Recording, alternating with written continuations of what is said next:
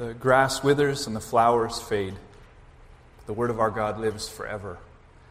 So God, we ask that you'd speak to us today. And we ask expecting that you will speak to us today because you are not a silent God. You are the God who speaks. I pray that you'd help us to hear today. Pray that you'd open our ears, soften our hearts. Lord, I would ask for myself right now that you would just open the text to me, that I would see what I need to see. Lord, I confess feeling a great need this morning, just feeling dull. I need to be sharpened. And Lord, we need to be sharpened as a people. Lord, so speak to us. Open our eyes, enlighten us for your glory, Lord, that we would magnify your name in this world. We want to hear from you. And so, Lord, we ask that you would let that happen today. We pray it in Jesus' name. And everyone said, amen. As we prepare to look to God's word, I want to invite you to think through something with me for a moment. We've talked a lot this morning about what's happening in the world, and so I think it's not inappropriate for us to try and empathize a little bit. Think about the church in the Ukraine right now. Lots of different manifestations of the church, but it's not far-fetched that somewhere in the Ukraine there was a church very much like our own. Same size, same temperament. And 3 weeks ago, this church that was very much like us was gathered in a room like this, and they were worshiping together. And they were praying, because they knew that something was going on. They knew that their world was about to shift, and they were praying and pleading and asking that God would intervene. And that same church today is gathering. Some of them are gathering in subway tunnels. Some of them are gathering in foreign countries where they're seeking shelter. That same church today, they're worshiping in various places. But they're worshiping with the fear that they won't have a home to return to, a country to return to. Some of them are worshiping with the fear that they won't have a father to return to or a husband. And that's not a hypothetical scenario, right? There are people right now who are gathering to worship. And my question for you today is, what song do you think they're singing at a day like this? What does the church sing at a time when it feels like everything is dark, like their whole world has been turned upside down? Last week we studied Psalm 88, and Psalm 88 was a psalm that was easier for us to empathize with because it spoke to the individual lament. And we feel lament individually. We've had individual hardships, individual loss, individual illness. And that song gave voice to our individual heart cry of lament. But Psalm 80 is harder for us to empathize with because it is the cry of a national lament.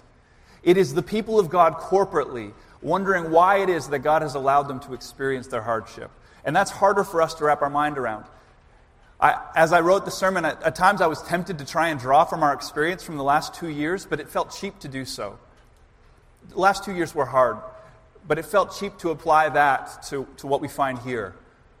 Psalm 80, we believe, and it seems almost certain that Psalm 80 was written at a time when Assyria was ravaging the northern tribes of Israel.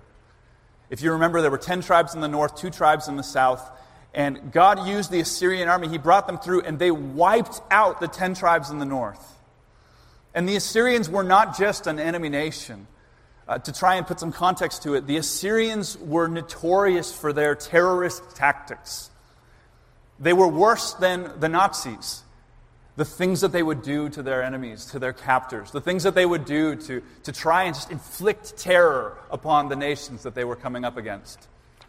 And they were ravaging their way through the people of God. That's the context for this psalm. Now, interestingly enough, the psalmist doesn't point to any specific historical details. I think one commentator gets it exactly right when he says, the Psalms are purposefully vague in reference to historical events. Why?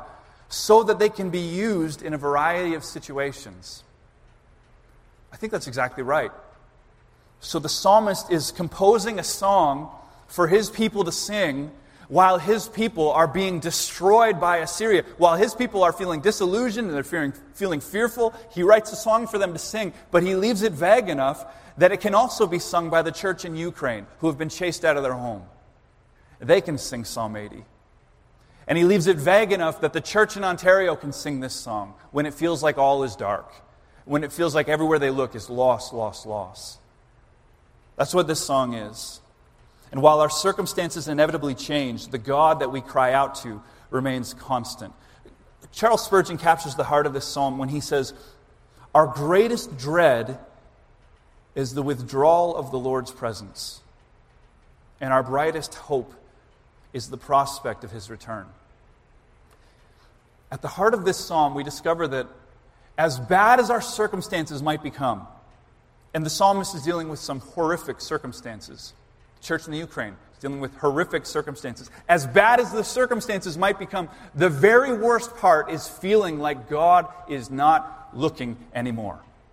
The very worst part is feeling as if God has turned His face away from His people. William Plumer, another great commentator, notes, "If He withdraws, it matters little who else is present."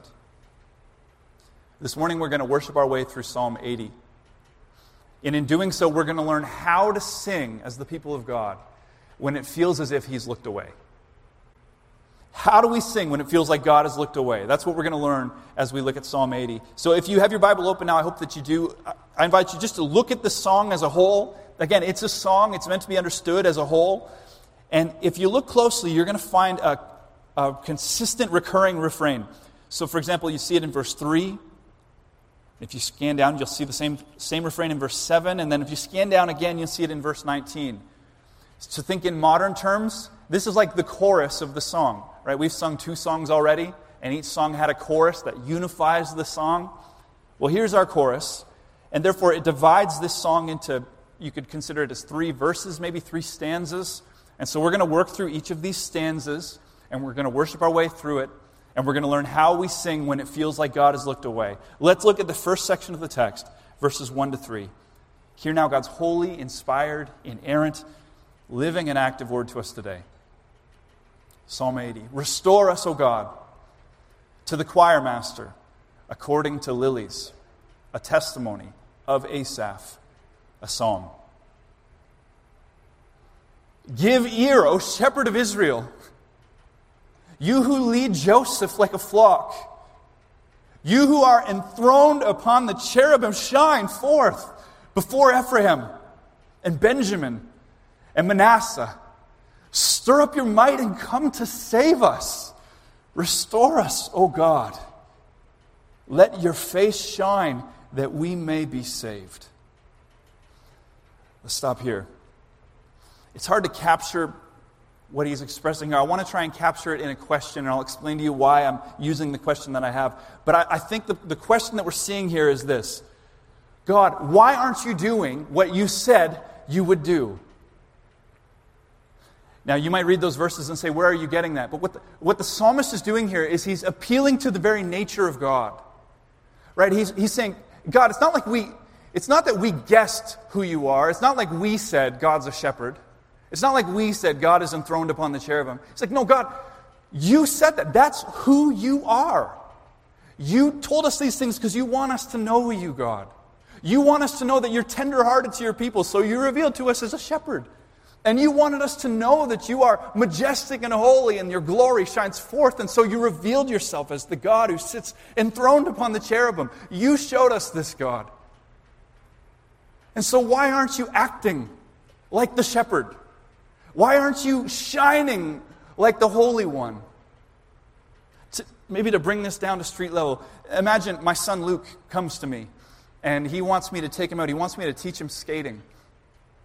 Now, he's got some tactics that he can use, and some of them will be effective and some of them won't be. So he could come to me when I'm sitting in my chair reading a book, and he could say, Dad, and he could pout, and he could say, I want you to teach me how to skate. And he could whine. That's probably not going to work, though, right? He could try and appeal to, I asked Mom, she said no, but I'm asking you could say, that won't work. We know this as parents. But if he comes to me and he looks me in the eye and he says, but you're my dad. Who else is going to teach me how to skate? That's who you are. That's going to work every time. Don't tell him this. That's going to work every time. When he appeals to who I am, who I've revealed myself to be in his life. That's what the psalmist is doing here. He's looking to God and he's saying, this is who you are, God. You are the shepherd So who else is going to shepherd us right now? Who else is going to lead us through this storm, God? You are the Holy One. Enthroned upon the cherubim with angels before you. Who else can shine on us? Who else can save us? Who else can deliver us? God, why aren't you helping? Why aren't you doing what you said you would do? Why aren't you acting out of who you've revealed yourself to be? I think that's what we see here in these opening verses. And once again, I want to remind you that we are allowed to pray this way. God wrote this song for us. Think about it. God wrote this song for us because He wants us to appeal to His nature. He wants us to call upon Him to act. And He knows there will be seasons when we will need a song just like this. So just let's think through our own application. When we feel abandoned by God. And church, I would suggest that we as a people don't feel that today, which makes this hard. It's hard for us to dive into this psalm when we don't feel this way. But if and when we do, we can and we should appeal to everything that God has revealed about His nature. There will be seasons when we'll need to appeal to Him and say, God, you have revealed yourself to be the Father to the fatherless. We need you to meet us in our need. God, you have revealed yourself to be the God of all comfort. We need comfort, God. You have revealed yourself to be the Redeemer. Would you redeem us? You have revealed yourself to be the Deliverer. Deliver us. Shepherd, lead us. Healer, heal us. God of glory, shine on us. We can and should pray this way. In seasons when it feels like God has looked away, we're allowed to ask Him why He isn't doing what He said He would do. We ask it in faith, but we ask it. Second, we ask, how long will you be angry? It's a tough question, but we find it in verses 4 to 7. Look there with me. O Lord, God of hosts, that is to say, God of angel armies, how long will you be angry with your people's prayers? You have fed them with the bread of tears, given them tears to drink in full measure.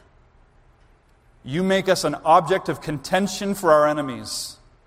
Our enemies laugh among themselves. Restore us, O God. God of hosts, let your face shine that we may be saved. Again, don't remove yourself from the context of what's happening here. These nations are falling to the north of him. Surrounded, his people are weeping, and he's wondering, God, you're in control. You're sovereign. So remember, last week in Psalm 88, we were reminded that God is completely in control, and yet sometimes it doesn't feel that way. Last week we were reminded that it's okay to pray, God, it hurts, and God, it was you, because you're in control. So we can pray that as individuals. Here we're reminded we can pray that corporately. And that's what he's doing. He's saying, God, it hurts. It hurts. Every day we're hearing reports about another tribe that's being wiped out in the north. In the opening verses, he refers to Ephraim and Manasseh. Those tribes are in the north, desecrated, wiped off the planet, dispersed into the nations, never to be seen again. The reports are coming in day by day, and this army is laughing as they make their approach to the city. And he's saying, God, how long are you going to let this happen? How long will you be angry with our prayers? Because we've been praying, God. You can imagine the psalmist. You think we're not praying? Like, they're praying. This army's coming. They've got little ones that they're afraid. Like, is this the end? And so they're praying and they're pleading with God. And yet, the more they pray, it's like the worse their circumstances become. The Assyrians are picking up steam. And there are going to be seasons when we feel that way. Like God is answering our prayers with anger. Those are the words he uses. How long will you be angry at our prayers? That's a heavy feeling. I want to ask an important question now. Was the psalmist right in his assessment? Was God angry at the people's prayers? My inclination was immediately to say no. I think that's our inclination, to say, no, that can't be it, that can't be it. But let's just pause. Let's think through this biblically. For example, Amos chapter 5. If you're familiar at all with the book of Amos, this is a prophet. He was ministering to the northern tribes. He was ministering to the very people who were being wiped out by the Assyrians. Before this happened, of course. And he spoke from God to the people, and he said, your worship is like clanging gongs. And you can imagine Amos, this wasn't a popular sermon, but he's standing in front of his people and he's saying, stop singing. Stop your sacrifices. Stop all this. Stop all the offerings to the Lord. Just stop it. You're annoying God because you're bringing your worship, but it's polluted. It's hypocritical. You're worshiping Him here, but then you're going home and you're ignoring the foreigners who live among you. You're ignoring the orphans and the widows, the people that God loves and cares about. You're living in poverty, ignoring their plight. But then you come here and you worship God. God is angry with your worship. That was the message of Amos to the northern tribes of Israel, who here in Psalm 80 are being wiped out in judgment. Was God angry with their prayers? We need to open a category in our mind that says, He was. Is God always angry with our prayers when our circumstances are amuck? Well, here's where we need to make sure we open another category in our minds. No, not always. In fact, I would say not even most of the time. We have the book of Job. If you are using the RMM reading plan, we just finished the book of Job. And boy, the big lesson in that book is that Job was enduring horrific circumstances. But was God angry with Job? Not in the slightest. God was very pleased with Job. Job was a righteous man.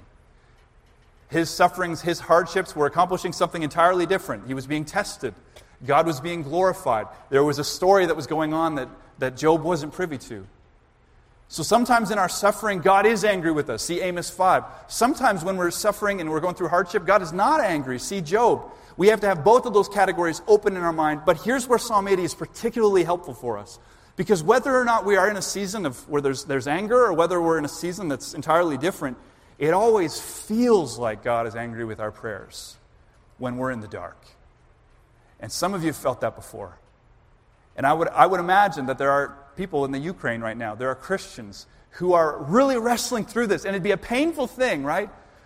Who are wondering, like, Lord, is this judgment against our nation? Is this judgment against us? Lord, is this judgment against the Ukrainian church? I can guarantee you there are Christians who are wrestling through that right now. That's difficult. There are little struggling churches here in Ontario who have, over the last 10 years, have watched as all the young people have fizzled out of the church and their numbers have shrunk, and they're wrestling through whether or not they should sell the building. And as they go through this season of hardship, they're praying through Psalm 80. Lord, are you angry with us? Is there some unconfessed sin that's in our church that's causing it to shrink? These are real questions that the people of God ask. And Psalm 80 teaches us we're allowed to ask them. There's something healing about bringing these requests to the Lord. Sometimes it does feel as if He's angry with our prayers.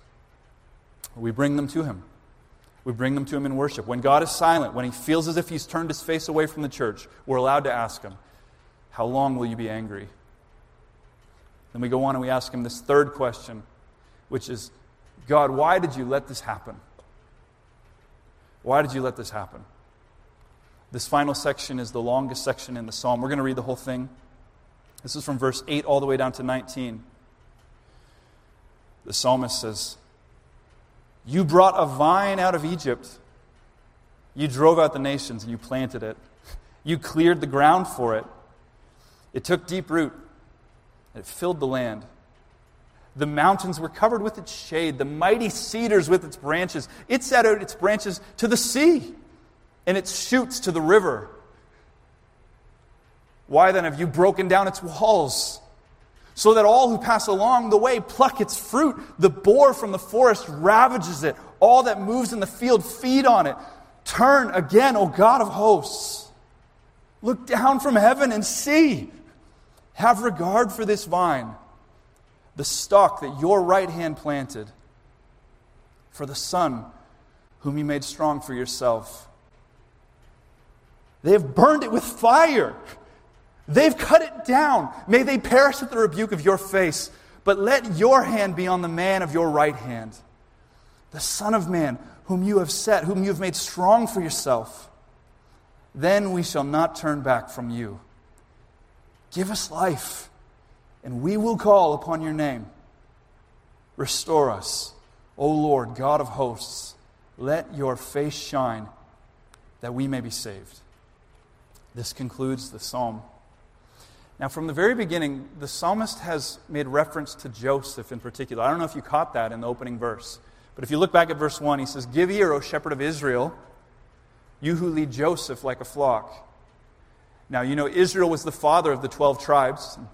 Joseph was one of the 12 tribes. It was broken up between his sons, Ephraim and Manasseh. But it's interesting here that the psalmist is making explicit reference to Joseph. It would make more sense for him to continue to use the Israel language if he's trying to encapsulate all of God's people. These horrors are happening to all of God's people, and yet he keeps referring to Joseph. Why is that? I would argue that it's because of a blessing that was spoken over Joseph in Genesis 49. I think the psalmist is drawing from this biblical language that would have been very familiar for him and his people. In Genesis 49, Israel puts this blessing on Joseph. And he says, "Joseph is a fruitful bough by a string, with his branches run over the wall. Now the archers bitterly attacked him. They shot at him and harassed him severely, yet his bow remained unmoved. His arms were made agile by the hands of the mighty one of Jacob. From there is the shepherd, the stone of Israel." So I think the psalmist here is drawing this language because Joseph was brought out of Egypt and he was planted in the land. I love this vivid imagery that he uses, right? He describes God as going forth and clearing out the land. I don't know if there's any gardeners here, but we had this little garden in the front yard at our old house, and it was full of these nasty cedar spruce bushes. It was a mess, and it was hard work to clear out the land and then to plant the new stuff. And he's drawing on this language, and he says, "God, it's like you did that with us. Remember, you fulfilled this blessing for Joseph. You took us out of Egypt and you cleared out the land, and then you planted him. You planted Joseph in the land. And he was fruitful, and he grew. And Lord, we grew as your people, and we reached out to the sea, and our roots went deep, and there was shade for those around us. It was glorious, God, and you did it. You were like a wall around us. You protected us. But then you seemingly abandoned us." And again, he's drawing on this imagery of that we're the vine that was planted. We were fruitful. We were growing. But then he says, "But God, then you took down the wall." And all of a sudden, all the bystanders, they came over and they started ripping off all of the fruit, God, all the good stuff. That was for your glory, all of our fruit, but it was ripped off. And the wild boar came in and he ripped us to pieces. And surely he's talking about the Assyrian army right now. This wild boar comes in and just rips us to shreds, God. Uproots us. Tears us apart, and where this once beautiful vine that you planted, where it was once growing and multiplying, now it's just a desecrated mess. The psalmist is perplexed. William Plumer captures it. He says, "How comes it that God, who is wise and just, should have taken such pains with a vine for long years and then leave it exposed to utter destruction?" Now again, it's hard for us to empathize. We don't know what it's like to be an Israelite with the northern tribes being wiped out. We don't know what it's like to have a history of the Davidic kingship and Solomon's wisdom in the background, only to see this desecration in our present reality. It's hard for us to get our mind there. Just think at a lower level. How many of us have experiences where we had a family, and it was a fruitful family, and it was healthy, and it was strong, and it felt like God's blessing was all over it. And then it just felt like God removed the walls. And our kids walked away from the faith. And the wild boar just ripped it all to pieces. And everything that we thought that we had, everything that it felt like God had built up in our midst, we're grieving the loss of it. We're like, what happened, God? Why did you build it and then let it get torn apart? Some of you have been in failing churches. You felt the sting of those annual meetings where every year you come back and the membership is a little bit smaller. And the giving's a little bit lower. And there's just a bit more fighting. And there's a bit more frustration. And every year you come back and you wonder, like, God, I remember when this was fruitful. I remember when we were taking buses and picking up kids from the community and bringing them to church, and it was a buzz, and we were worshiping you in this same place, and now it's just a desecration. And we're wondering, God, why did you build it up only to tear it down? Maybe you've been a part of church splits and the infighting and division. The wild boar is just ripped to shreds. See, the wild boar comes in various forms. The wild boar of legalism wipes out entire congregations. The wild boar of heresy leaves entire denominations in shambles.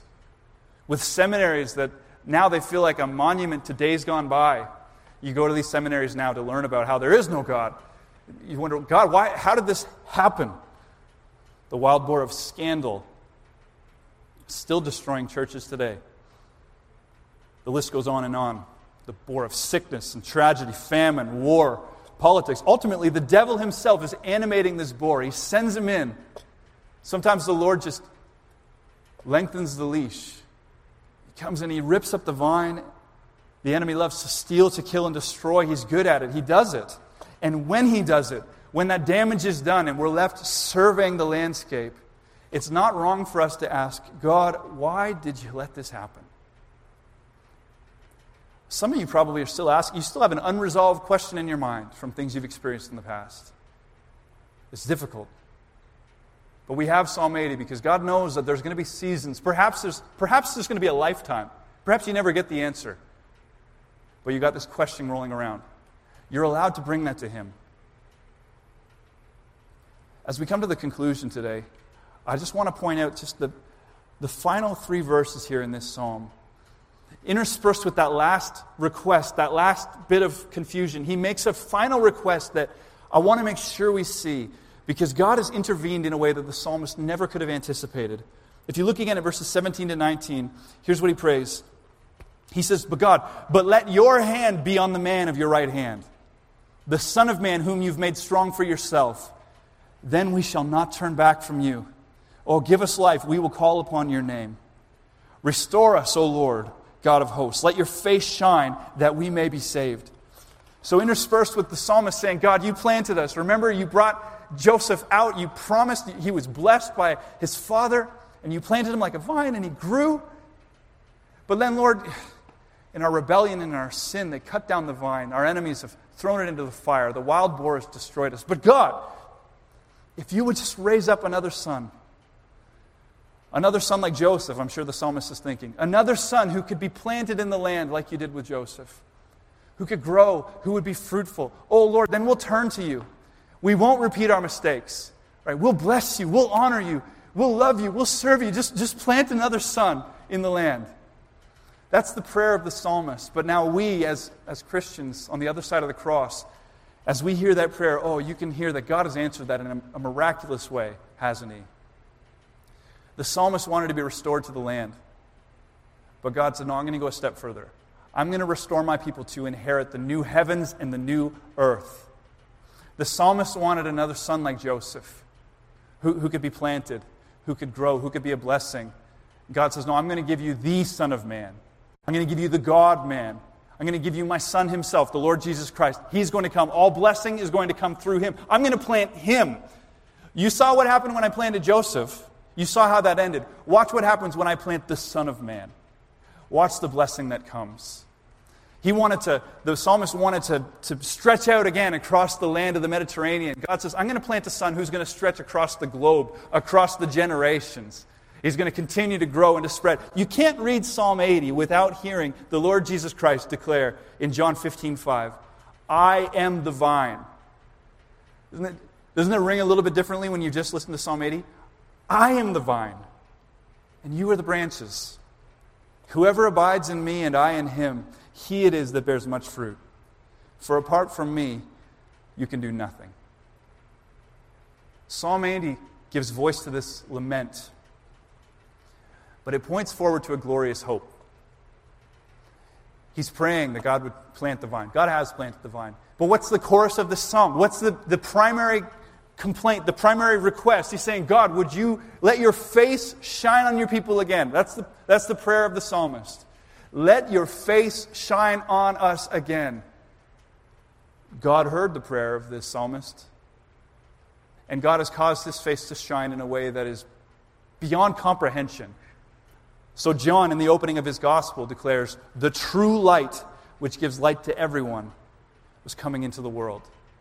The Apostle Paul, writing in 2 Corinthians 4, says, for God, who said, let light shine out of the darkness, has shone in our hearts to give us the light of the knowledge of the glory of God. How has He shone in our hearts? In the face of Jesus Christ. See that? God answered the longing of this psalmist in a way that he never could have anticipated. God has shone into our hearts. And that light comes to us in the face of Jesus Christ.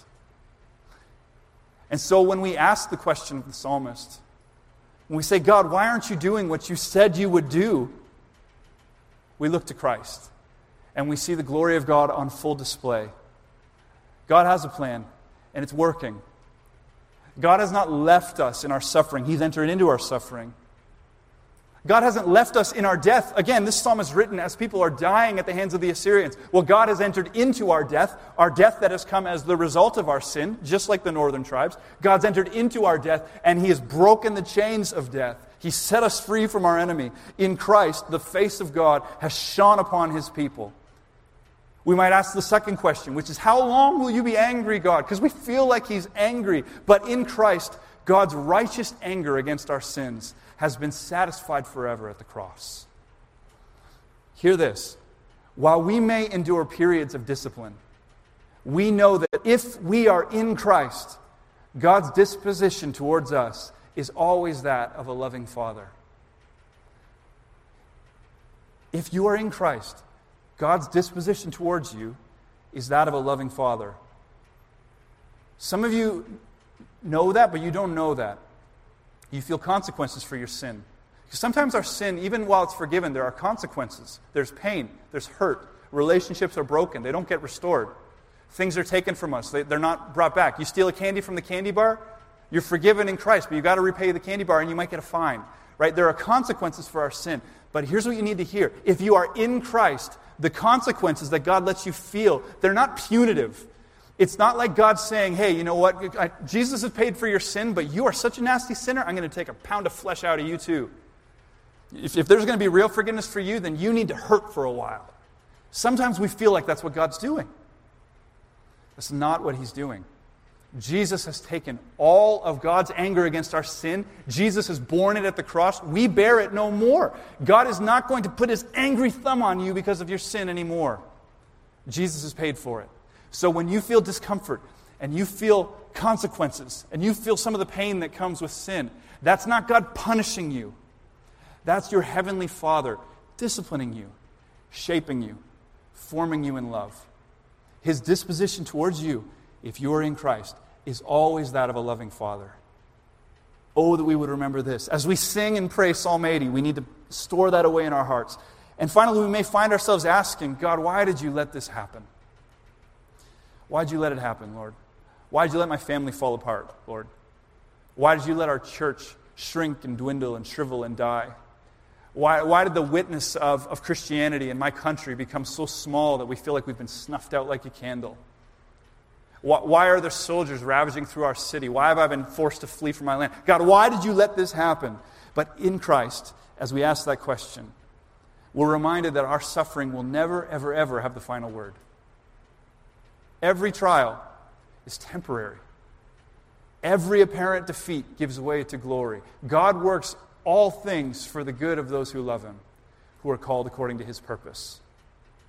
Even when we feel like we're lambs that are being led to the slaughter, we can declare with the Apostle Paul in Romans 8, no. In all of these things, we are more than conquerors through Him who loved us. For I am sure that neither death nor life, nor angels nor rulers, nor things present nor things to come, nor powers, nor height, nor depth, nor anything else in all of creation will be able to separate us from the love of God in Christ Jesus our Lord.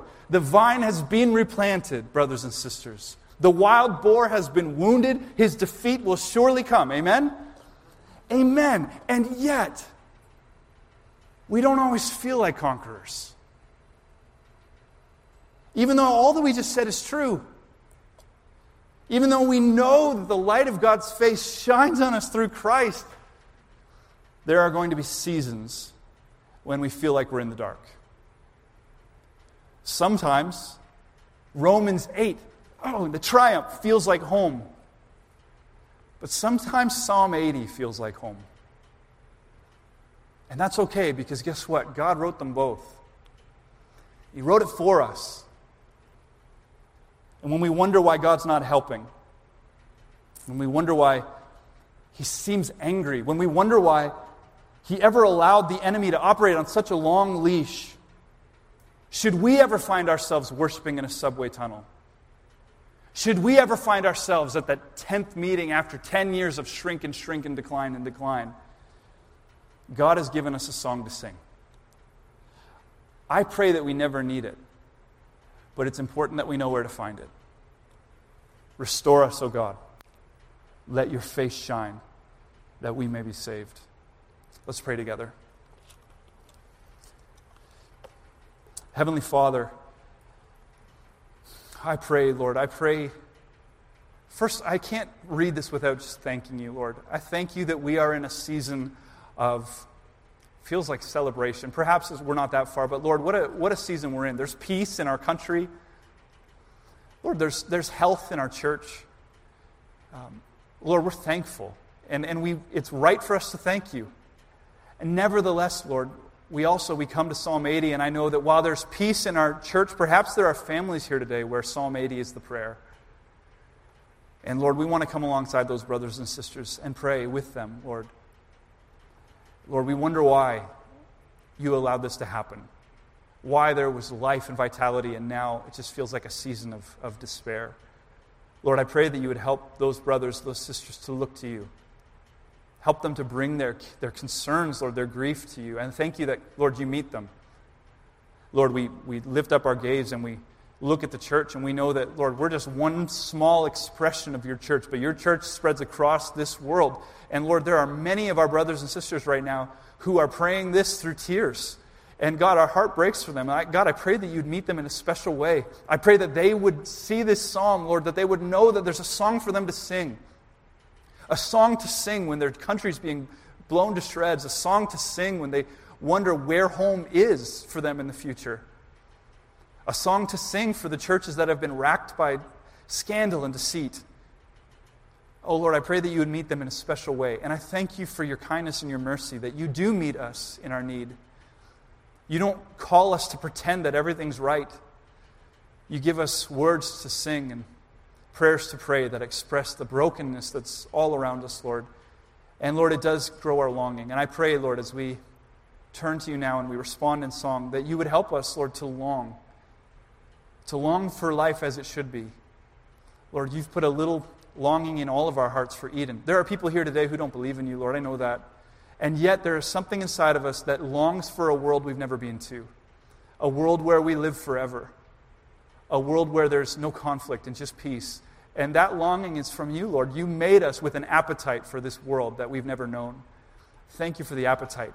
Thank you for the longing. Thank you for the lament. Thank you that it leads to glory. Lord, help us as we wait. And we pray all of this in Jesus' name. And everyone said, amen. Our worship team's going to lead us. We're going to respond in song. Would you please stand with me?